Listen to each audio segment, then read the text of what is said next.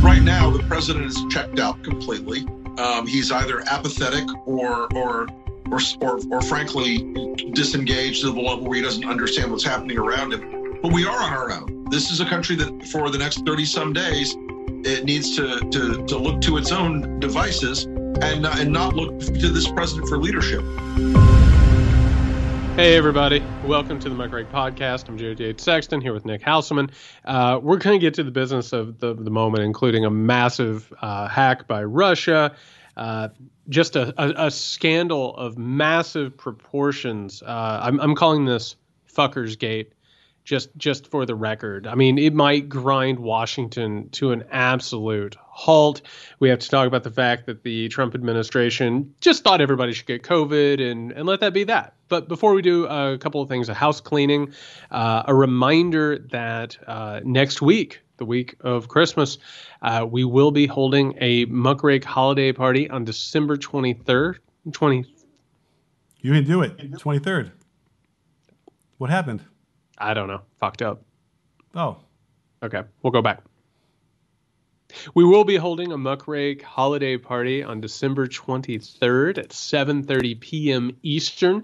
To get in on the good fun, all you have to do is go over to patreon.com/Muckrake Podcast. You'll be able to do that and unlock a bunch of exclusive content, including our recent run-through of It's a Wonderful Life, where we talk about the housing crisis, socialism, and the veneer and illusion of America. But meanwhile, Nick, we have to start off today's show talking about not only the fact that Russia hacked, let me check my notes, everything. Okay. Everything. It wasn't even everything in my mind. It was the length of time that they were in there, from like March to June. That's a long time to be in some. So it looks networks. like Russia hacked everything for forever. And an article that came out today from Thomas Bossert, who was Donald Trump's Homeland Security Advisor, and before that, Deputy Homeland Security Advisor to George W. Bush, saying that it's almost impossible to overstate what was done, what was accessed, and how much danger we're actually in. Another moment in which Donald Trump and the people around him were caught with their pants down, not worried about our security whatsoever, plus also kowtowing to Russia. Surprise, surprise. What do you make about this? It's not great. We have to throw it out there that like this is done on purpose. You know, this is the last chance. Because here's the thing: as Trump is getting out of there, all these actors are going to want to get in on the deal before maybe somebody more competent comes in and fixes all this stuff, gets people in the State Department like they're supposed to be, get people in the CDC. Now, Nick. I know that you are prone often to conspiracy theories. Are you telling me that as Donald Trump's lone failed term as American president comes to an end, that it is not a coincidence that Israel is over here trying to jockey to either start a war with Iran or to immerse America into heightened tensions, while Russia just goes hog wild in all of our security systems? Is that what you're telling me? Because if that is what you're trying to telling me, Nick, I have to stop this podcast and say I don't want to be a part of it. You might have to just sit down because you might fall off your chair anyway if you don't. Because yes, okay, let's pretend it's not necessarily an active measure by the Trump administration, but there's no question that these other guys are going to try and do whatever they can in the next month before he gets out of there, as like the looting before the end of the riot happens. And this is the situation that's been created by Trump. And I certainly think that, he might not be like, hey, guys, come on, here's your last chance. But he ain't going to be looking around and say, don't stop this. He's not going to do that. He's given up being president. He's not going to speak. He's not going to do any policy. He's not going to do anything for the rest of his term. And this is why. We're going to see a lot of this stuff in the next 30 days. It's pretty scary shit. Nick, we're about a year out from the release of Martin Scorsese's last picture, The Irishman. Did you get a chance to watch The Irishman last year? I faded in and out while I could keep awake for 3 hours of it. But yeah, I did. It was one of those. I actually managed to get through it, and I had to get up, take a walk around, replenish my foods, all that stuff. Really good movie. Do not get me wrong. Very, very long. I will say though that I thought that movie gave us a really interesting insight into mafia tactics. And one of the ways that the mafia worked, particularly in the United States of America, is that it for the longest time, it would sort of infiltrate like shipping routes and sort of the logistical chain in America. And so what would happen is somebody would be on the take from the mafia and they'd look the other way as, some stuff disappeared and some trucks got taken here and there. And they went about, they did their job usually, but then other times they'd look the other way. This is to say, first and foremost, that Donald Trump is not necessarily the boss of an organized crime family, although the Trump crime family is significant. He's sort of like an underboss, right? There's a lot of people over him who I don't know, have loaned him money or helped him get to a place of power, or told him what to do in every single way, and sort of made it where the United States was subservient to the interest of really, really crooked, awful people. What we've seen here, and we've heard about it, we talked about this in an episode a couple of months ago, where, these insiders were talking about the fact that they couldn't even brief Donald Trump about Russia. They couldn't even bring up anything that Russia had done at any given point. And by the way, we've said this before, you don't have to put on a tinfoil hat to believe that Russia interfered in the 2016 election. We don't have to talk about Trump meeting with Putin and doing this or doing that. They interfered. They interfered in our election, and they hacked a lot of stuff, and they no collusion, any of that stuff. You don't even have to put on your tinfoil hat to believe that. That's honestly what happened. But the United States of America could not deal with that with Donald Trump as president because he wouldn't hear of it. Right. He wouldn't protect America. He wouldn't protect our security, our sovereignty, our infrastructure, any of that stuff. By the way, just as a quick side note, did the same thing for white supremacists the entire time he was president of the United States. But that's, neither here nor there. It's not like white supremacists are in touch with people in Russia and they're all sharing plans and logistics. Not like that's happening, Nick. But what we see here is exactly right. It's like somebody who gets paid to guard a truck turning the other way as someone comes in and plunders the truck. Except for they didn't actually plunder the truck. They took the truck and they're driving it into Fort Knox is what they're doing. Well, look at it from the Russians' perspective. I could try and do my Russian accent, but I don't know if I can do it. But if you're the Russians, obviously the reason why you don't do these kind of things is for fear of what might happen if you get caught. And we saw what Obama was willing to do, which was very hurtful in a monetary way, and that's a terrible way of saying it, economically painful, by putting sanctions from them going into Crimea.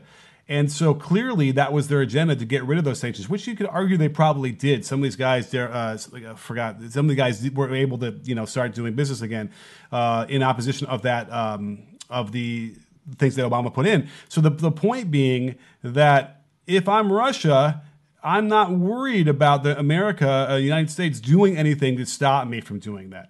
That is really the biggest thing that we have here. Whereas in the past, we've always seemed to had, presidents who were willing to at least, look in the Russians' premier's or the president's face and say, hey, you fucker, don't do that anymore.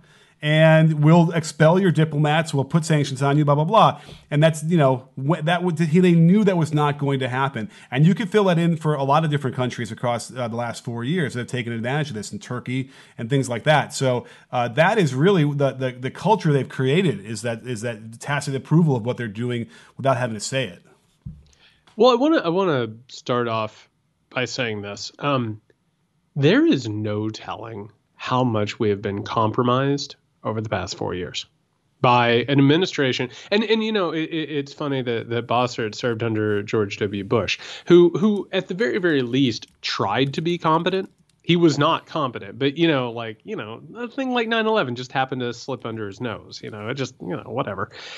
This is a situation where for 4 years we have had an incompetent president who has surrounded himself with incompetent, corrupt people. So obviously things have slipped through the cracks. Let's talk about why this is happening at this particular moment. You're exactly right. Trump isn't going to do anything to, stick a finger in Russia's eye. Well, we also have a situation too where as Joe Biden comes into his presidency, is he going to want to start his presidency by picking a fight with Russia?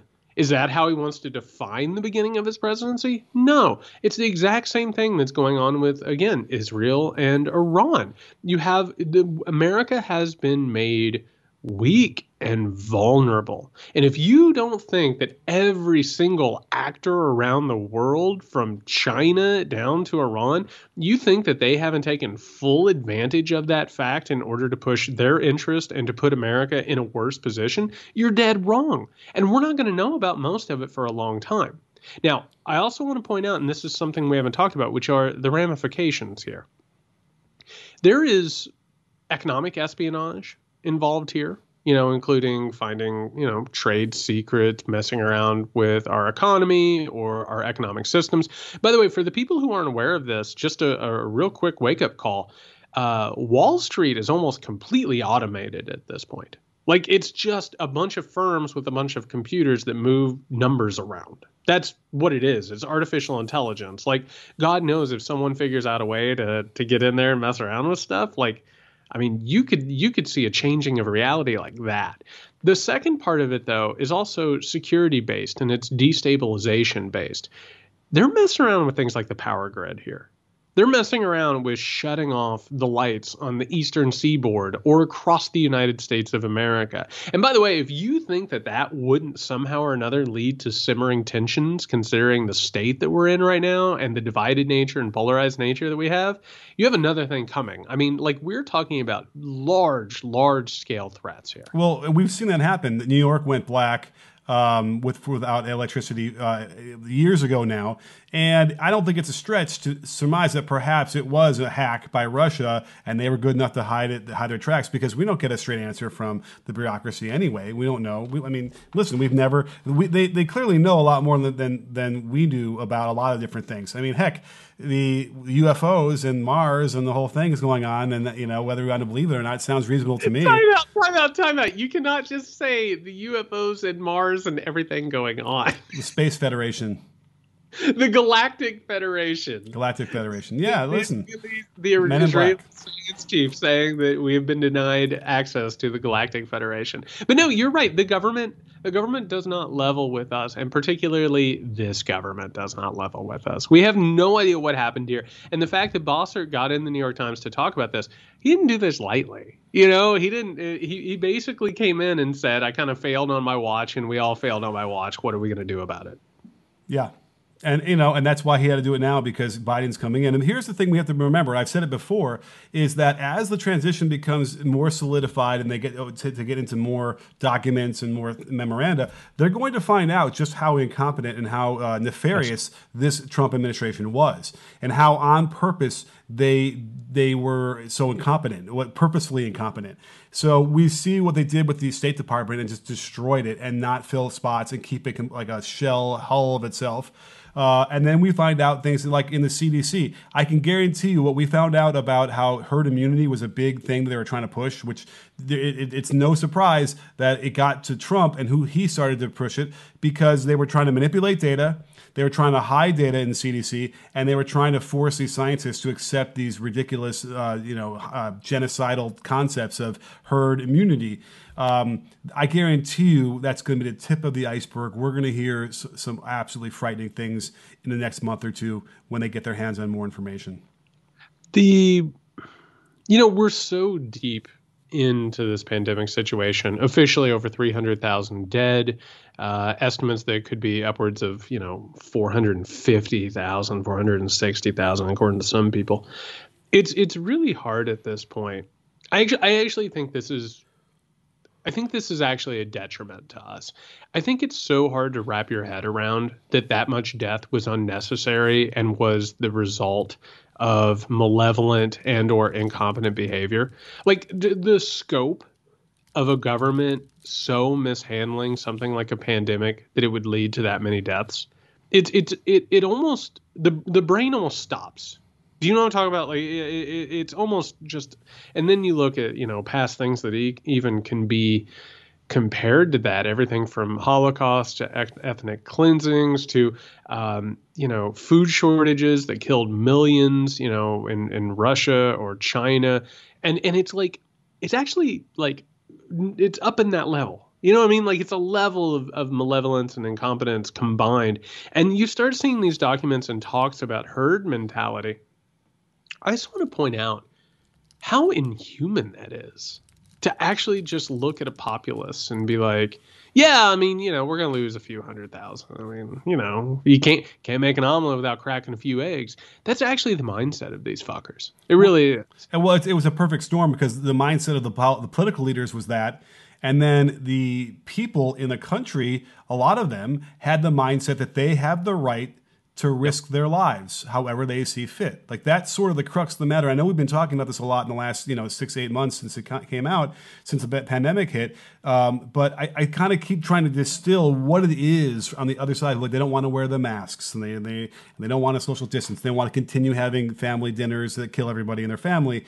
And I think it ends up being this notion of they simply feel like they have the right, just like they have the right to drive a car that might get into an accident and kill people. They have the same right that they, to not wear a mask and not social distance. It's an interesting concept that doesn't pass muster because we have seatbelt laws, we have speed limits.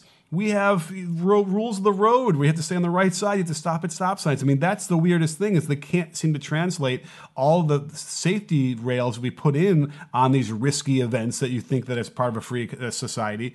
And a mask is the speed limit.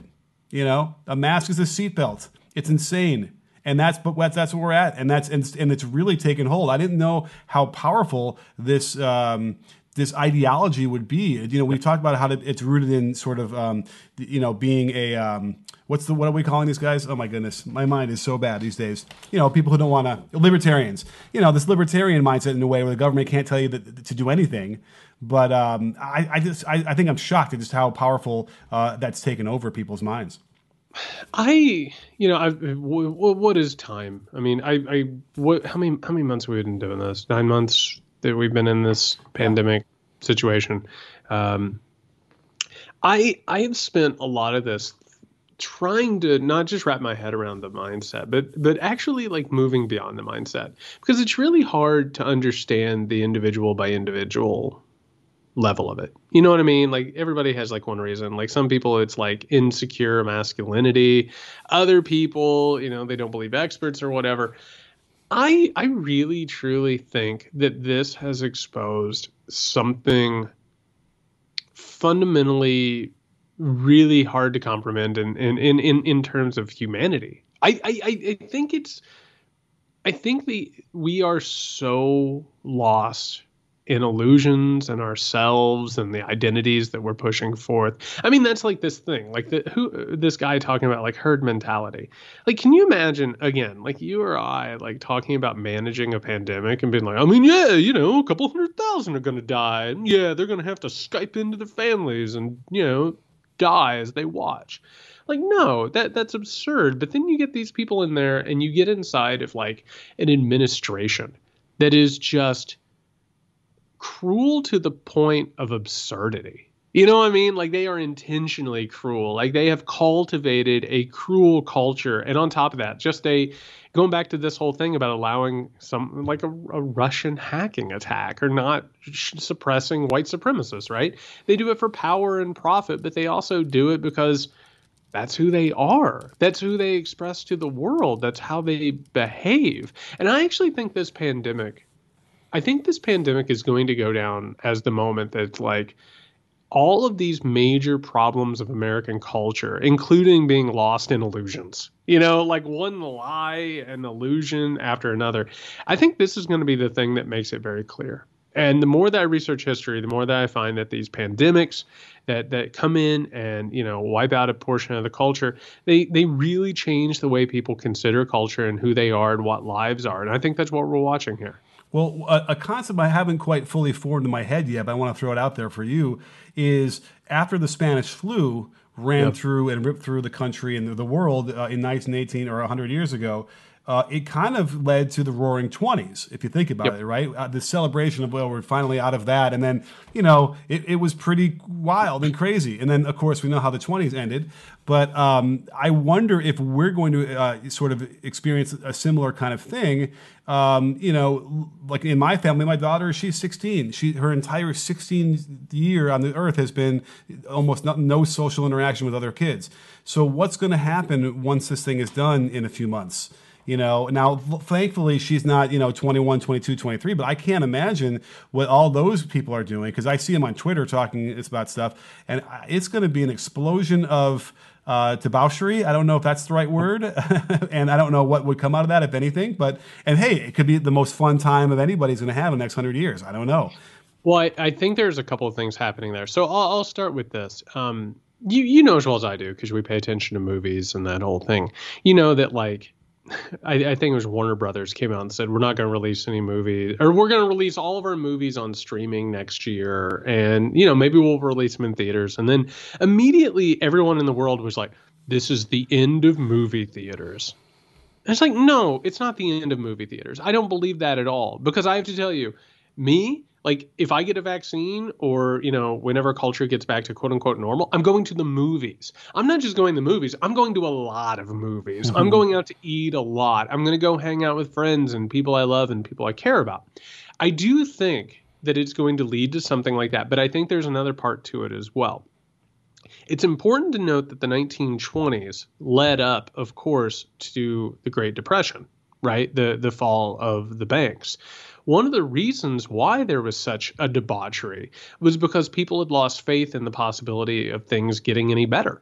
There was so much money among the rich and the powerful that it was like, well, what are we going to do? Are you going to fix society? No, we're going to party and pretend like there's nothing to do. And then after the flu, all of a sudden you're like, I might die tomorrow. I might as well live like I'm going to die tomorrow. We might have the YOLO of the 21st century.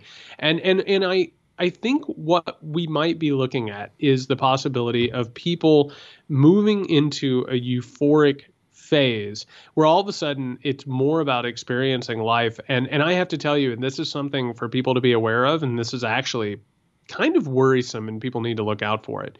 With Joe Biden becoming president, people are going to be like, well, I don't have to pay attention to politics anymore. Thank God.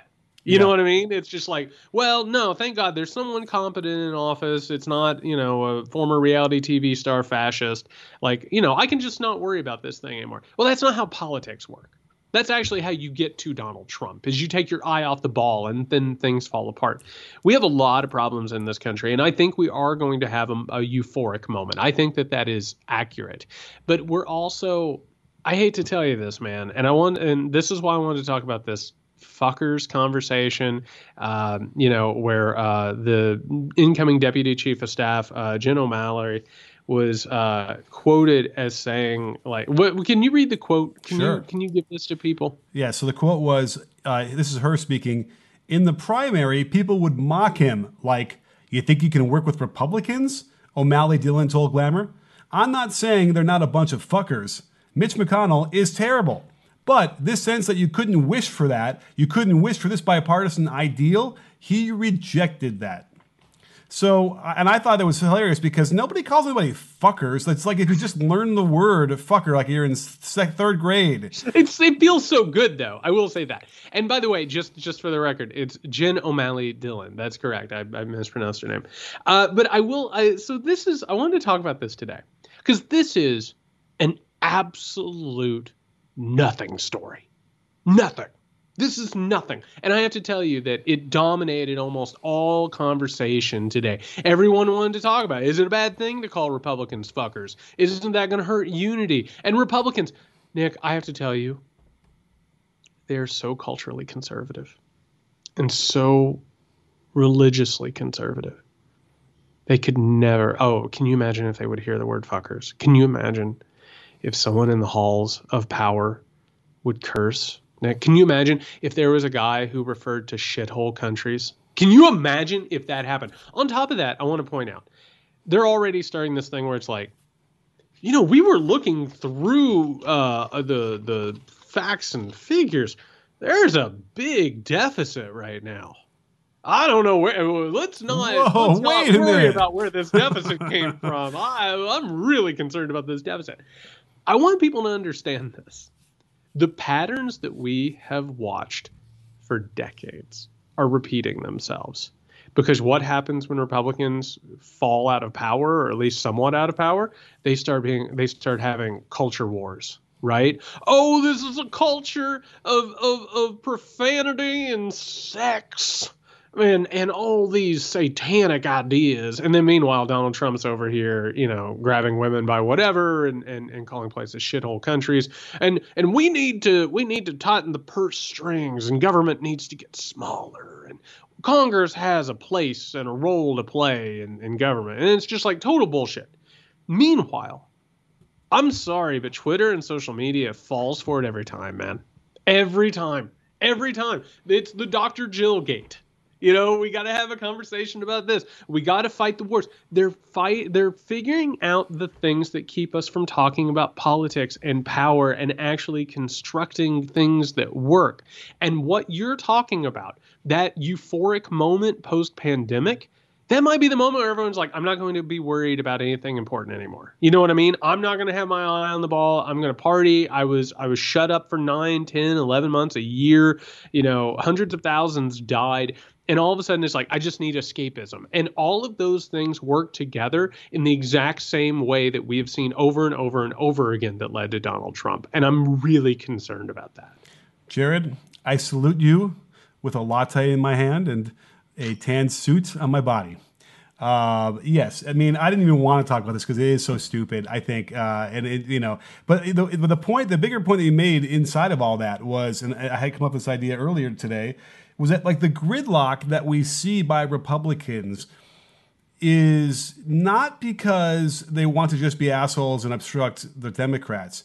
They're running for a future election. Yep. And so that is what they're doing. It's not like out of spite, although those are the fruits of that are out of spite, and then people get suffer. You're 100% right. May I ask you really quickly, do you think Democrats are doing that? Because they are not. They are not. Right. They're not fighting for the next election. They're not fighting for long-term projects. What Democrats fight over, and remember this will make it a lot easier to understand the next 4 years, probably the next 2 years, but then the next 4 years. Democrats are not fighting for long-term power.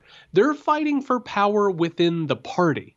Who is in the control of the party? Who determines what happens with the party? I don't know if you've been paying attention to this. Every single day it's, is AOC on the outs? How are progressives feeling about this? Oh, the center left has done this. The center has done that. Democrats aren't interested in exactly what you're talking about, which is building long-term projects like, I don't know, taking over the judiciary or, the Supreme Court or, I don't know, shrinking the government to the point where they can drown it in a bathtub. I mean, you're exactly right. They are fighting for the next election. It's not about doing anything for anybody. Right. And then they have these moments of clarity. Oh, shit, what happened to the deficit, man? Wow. It's like, every time, and we fall for that too.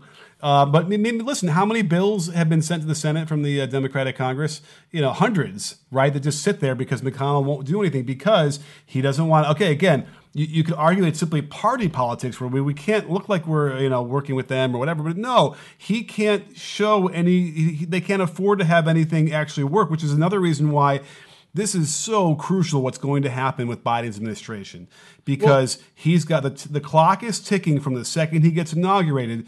And if he can't show enough things that are good for the people, that are tangible, then he could easily lose to Trump in 2024. Obviously, that is why Mitch McConnell and these people need to stay in power, because they need to stop that. And I think in the past, it was, in my mind, I felt like it was just because they're racist and they don't like Obama. And that probably could have been a lot of it, too. Oh, that didn't hurt. Didn't hurt. Yeah, right. It's a little, it's a perk.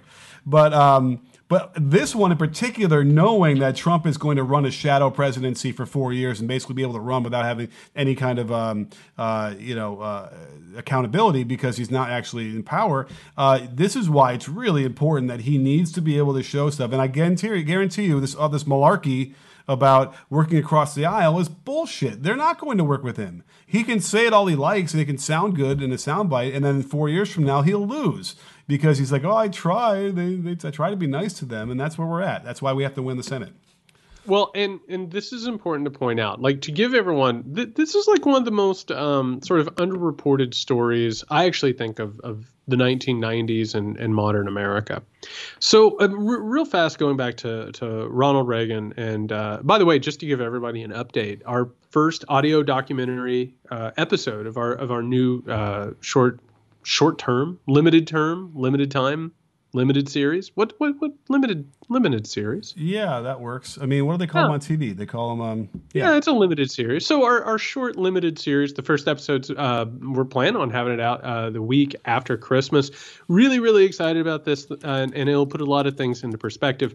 But Ronald Reagan is sort of a specter looming over the entire process. So Ronald Reagan gets into office. And Nick, I know that Fox News probably right now is just standing at attention talking about the fiscally conservative Ronald Reagan. Remind me, Nick, under Ronald Wilson Reagan, did our deficit, did it disappear? Nope. Wait, why? Why wouldn't it disappear? He was all about limited government and fiscal conservatism. Oh, because he wanted the thing called Star Wars. He wanted toys to play with that blow up. And so instead of actually having a smaller government and reining in the budgets, which is all he talked about, what he actually did is he ballooned and exploded the budget of the United States of America and ran up incredible record deficits because he wanted the project of American hegemony over the rest of the world. Well, George H.W. Bush comes in and he's like, that sounds pretty good to me. Absolutely. Let's try and take over the world through our military. And, let's throw a war in there while we're at it. What do you say? So when Bill Clinton gets elected and he comes into office, he comes in and the first person who really wants to have a conversation with him is Alan Greenspan. And Alan Greenspan meets with Bill Clinton. And he says, congratulations, Governor. I think you're going to be a wonderful president of the United States. I'm really, really excited. I caught some of your speeches. Very inspiring. It sounded a lot like Reagan, but that's neither here nor there. You talked a lot about helping people and social programs that would make a difference. I got bad news for you. You have to make a choice. Are you going to have all of those programs that actually help people and be a one-term president? Or are you going to balance the budget and get 2 terms? And Bill Clinton, who's a pragmatist, went with the latter. That was the decision he made. It's important really fast before we move on to point out why Alan Greenspan had that conversation with Bill Clinton. And that is because if you have a Democratic president, if you have a quote-unquote left president, big business and money is more worried about them changing the system. So they will automatically, they're not going to go to Ronald Reagan and be like, rein in deficit spending. They're not going to go to H.W. Bush. I mean, these are company men. You know what I mean? They're not going to change the economic structure. They're going to further it. When you get a quote unquote left leaning president, big money has to come in and be like, deficits aren't great, even though deficits don't matter. Deficits don't matter at all. It's all made up. It's not real. Governments are allowed to spend beyond. That's why they're a government. So what's going to happen is that sort of a conversation. We need to recognize that from the very beginning, Biden is going to be facing pressure, not only from the Republican Party, but big business. They're making money hand over foot. They are having crazy record profits because of the pandemic, because of human suffering. And if that dips at all, that's bad in his favor, right? That actually hurts him if there's any sort of a dip in what serves Wall Street or economic interest. It's a giant, giant trap. Do you remember all that talk about going into a severe recession about maybe a year ago, 9 months ago, before the pandemic? Do you remember all that, the drumming up of the fear of that? I think a lot of times presidents get way more credit than they deserve for the economy, and they get way more blame than they deserve for the economy as well.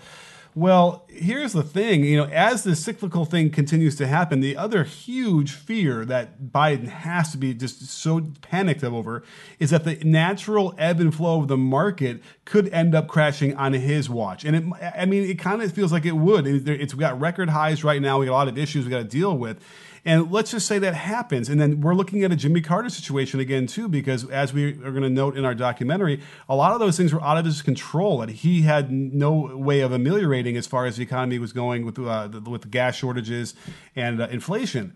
And so that sunk him a lot. I don't know if it was the absolute last thing that broke the camel's back, but it certainly really put him in a situation where an incumbent, who rarely loses, lost. So that's the other kind of thing here that's really kind of concerning to me, I suppose, as Biden begins his terms, is that he might end up having some sort of recession that's not his fault. Well, we have, you're absolutely right on all fronts there. I've been trying to warn people of this. our economy, our markets, all of it, they just crash. Happens all the time. It's like the turning of the seasons. You can almost, boil an egg with it. And what happens is these people can't help themselves, Nick. They can't stop. It's like somebody who's had like that part of the brain taken out that stops like, I should stop eating, I'm full. And they just eat and eat and eat and eat until there's no food left. And they'll kill themselves eating and acquiring wealth and power. It is a naturally unstable environment. And right now, what we're watching, we talk about this all the time, our economy is divorced from the welfare of the American people. It actually works completely in contrast. The worse it is for the American people, the better the economy. I mean, because that's all about, extraction of labor and capital and resources. We have a system that is going to drive itself into the ground. That happens all the time because they took the brakes off. They took the brakes off in the 1980s and got rid of any of the old FDR type regulatory stuff that made sure that we weren't going to have this happen again. Took it off in the 1980s, and it's always occasionally gotten really close to crashing, or it's crashed like in 2008. We're nearing up on something very, very large. And I've heard people talk. I've heard people on the right. I've heard think tankers. I've had conversations with people. There are people within the Republican Party who believe it's actually advantageous to have Joe Biden as president right now because it's the what is it? It's musical chairs, right?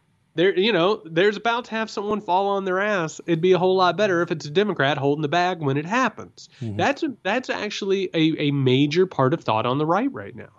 I'm kind of surprised that Republicans wouldn't want to balance the budget more because when Bill Clinton did, and we had a surplus, and W ran, he basically said, I will pay you $200 to vote for me, right? He's like, this is your money. And so I'm a little bit surprised. What happened to that surplus, by the way? What happened to that surplus that was built up under Clinton with George W. Bush, fiscal conservative? He handed out some of it to people to vote for him. That's all he did. And he went over and started unnecessary wars and put us in like 100 countries and spent, I don't know how many trillions. Right. Yeah, so that too. So it's weird to me, like they wouldn't look at that and think, oh, that's not a bad idea. We could try that again. Because, by the way, it didn't matter who got the surplus, right? I mean, it happened to be at the end of 2 terms, so he was going to be up anyway. But they don't want government to have money. That's the problem. They don't want the government to have money because it gives them the illusion of austerity. Well, I'd love to help people out, but what's that? You want an aircraft carrier? Do you need it? You're getting it anyway. Absolutely. I'm so sorry about food stamps and Medicare. It's awful. We're fresh out. Awful. I was back in the stock room checking it out, and we are just out of healthcare. Yeah. I'm so sorry. Right. You want to go check? You can go. I'll show you. You go over there. Yeah. It's exactly all those things. It's disgusting. I mean, by the way, it's like I keep trying to wrap my head around the notion of, whatever that we argue about and point towards like the right, they just reflect right back on us and trying to accuse the left of doing the same kind of thing. And you realize, though, when you really study the details of like what the policies are and what the Democrats, for instance, are trying to do. And, I know you're no Democrat per se. And I am, I'm willing to support them because I believe in, whatever. I caucus with the Democrats. That's my official line. I'll caucus with the Democrats, but man, they need to right their ship as well. All right. Yeah. You'll do the body shots with them at the party. Now, by the way, I do not want to get off the air until I came up with what I think is the perfect metaphor for the moment. And it plays into exactly what you're talking about. Well, lay it on us. I think the perfect metaphor for this moment with the parties and with the political system that we have, it's like the Titanic, but with cell phones. And it's like we're on this big ship. It's very hard to steer. It's almost impossible to steer, right? And meanwhile, like all of us are down in the belly with Leonardo DiCaprio doing Irish dances, and falling in love with, people who shouldn't be dancing with us. And meanwhile, there's like a fascist uprising on the ship because they know, like the pilot knows there's icebergs out there. You know what I mean? Like they know that the icebergs are out there, but they need to get the ship where it's going. And that's the left. That's the Democratic Party. They need to make sure that the corporate ship gets where it needs to go. And they want to do it safely, if at all possible, right? But then you have these fascists who are like, we need to hit the iceberg. I want to hit the iceberg. Or we'll get what we want by trying to steer towards the iceberg and making people, work with us. And meanwhile, I almost feel like, no, there's too many people on this ship right now. Isn't that there's not. There's actually too few. It's very limited. Oh, okay. And so as we're like trying to get on our cell phones to be like, there are crazy people on this ship, the Democrats are like, well, I understand, but we don't want to besmirch the good name of the company. You know, don't talk about that. Like we don't need to call them fascists. That's just hold on. Just have faith. Our pilot's going to get us where we need to go. You don't need to say the F word and don't worry about that. And then we hit the damn iceberg every damn time. And then everyone's like, where are all the life jackets? There are no life jackets. They don't have enough life jackets because the company didn't want to give us life jackets. That's what America is right now. There's a lot of things going on in that. I'll have to pull it apart in my mind. If I had my whiteboard in the background here, I mean, it would just kill. It would kill, Nick. Yes, you need your Katie Porter whiteboard. Okay, I can go with that. I mean, listen. Yeah, I mean, I think the overall point tends to be that the Democratic Party tries to enact legislation that would help people, and the Republicans simply try to gridlock. It's like it's almost a sick joke at this point, because you'd think that there would be, people with different ideologies across the aisles, but we really don't anymore. They've kind of ferreted it all out. Certainly the Republicans, right? Remember, I got into an argument with my wife about this because, there was a time when all the Republicans were on the strict talking points. It was like, early 2000s, yep. And you'd see them on Fox, and they must have handed them out that day. And they did. Roger Ailes would hand down the talking points to not just Fox News, but the Republican Party. Absolutely. Yeah. And it was in lockstep. It was actually impressive how it was like rigid following of these talking points. And the Democrats would never, ever have that. But the point being that is anybody in the Republican Party who didn't want to do those talking points, they just primary them. They'd be gone. Yep. And they've, over those years, over the last 10, 15 years, they've pretty much ferreted all those people out. So we now don't have any kind of a varied opinion or whatever, at least in the Republican Party. And that's the real issue here. Is I don't know how we ever get beyond that. Short of, again, like we said, Biden won. They have to win the Senate, and they actually have to do something that works. I'm not even saying, hey, that was a good try, and I get where you were trying with that, or like a good idea, but just kind of failed. Let's fix it later. No, this can't even be like an Obamacare thing where it works, but there's things to be fixed. They got to nail a bunch of things early and get them through and make them work, and people can see them tangibly. I think what is happening right now, and so I think what you said is right. I think the Democratic Party tries to help people, but they don't want to try too much. You know what I mean? It's like a little bit. They want to like just incremental sort of changes, and hopefully it'll make people's lives a little bit better. And then every time they try and do that, the Republican Party is like, this is a fascistic takeover of the country. Right now, Mao Zedong has endorsed this, everyone. Mao Zedong is a zombie communist Democratic supporter. Well, I mean, I'm joking, but Hugo Chavez tried to steal the election.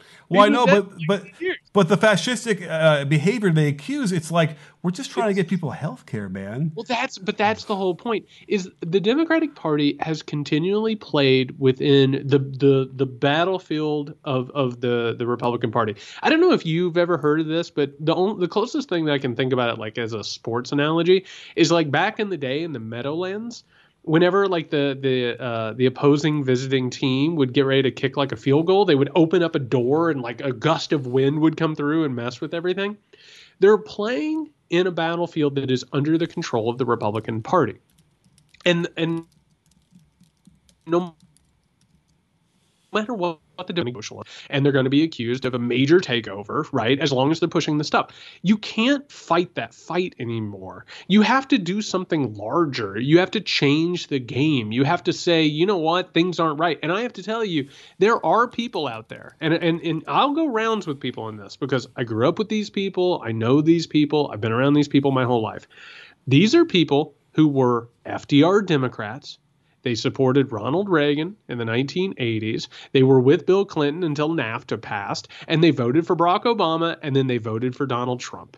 And why? Because these were people who came out and said, you know what, things aren't right. You know, they were like, things aren't working right now. We need to change something. They want somebody to change things. It doesn't mean that they have a cohesive political ideology. And by the way, I can hear someone in my ear right now saying, well, they're racist and they're fascist. Yeah, a lot of them are. A lot of them are racist and fascist. And misogynist. Absolutely they are. But you can have a larger coalition that tries to work on this stuff. Or we can continue to try and do incremental things while they yell fascist and socialist and communist. I would prefer the former. I would prefer to go big and try and make something better happen, because we've seen fascism is here. It's actually here. And if things don't get better, it's only going to get worse. Right. I like it in the basketball world where it's like, for coaches who are too conservative with playing style, I'm like, you're going to get fired anyway. You might as well get fired like really coaching the way you want to coach and what you really believe in. And I think it applies to the Democrats as well. And I'm kind of bummed that you ruined what I had always envisioned the Meadowlands opening the doors. I thought they were opening the doors to let the ghost of Jimmy Hoffa buried in the concrete come flying out and then make the ball miss. And it turns out that's not true, because if you can make it through the Irishman, you find out that he is not buried in the Meadowlands. I just want to point out very, very quickly, for the people who are listening at home, who enjoy a little bit of inside baseball, who like to know how the sausage is made. There's more that we could talk about, but we're now going to end the podcast because my co-host and my good friend Nick Hauselman just brought that thing full circle.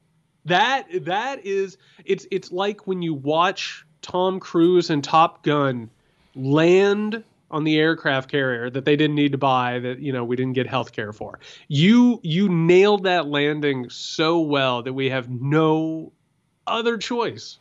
I called the ball.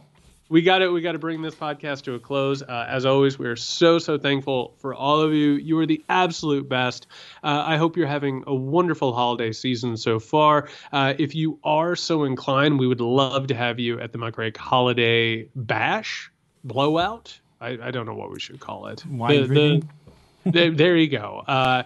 So that is going to be next Wednesday, December 23rd at 7:30 p.m. Eastern. All you have to do is go to patreon.com/Muckrake Podcast to be a part of that. In the meantime, everyone, do not forget to like, subscribe, share this podcast. Tell people about it. People need to know. People need to know what's going on. But anyway, until next time, everyone, you can find Nick at Can You Hear Me SMH. You can find me at JY Sexton. Be safe, everyone.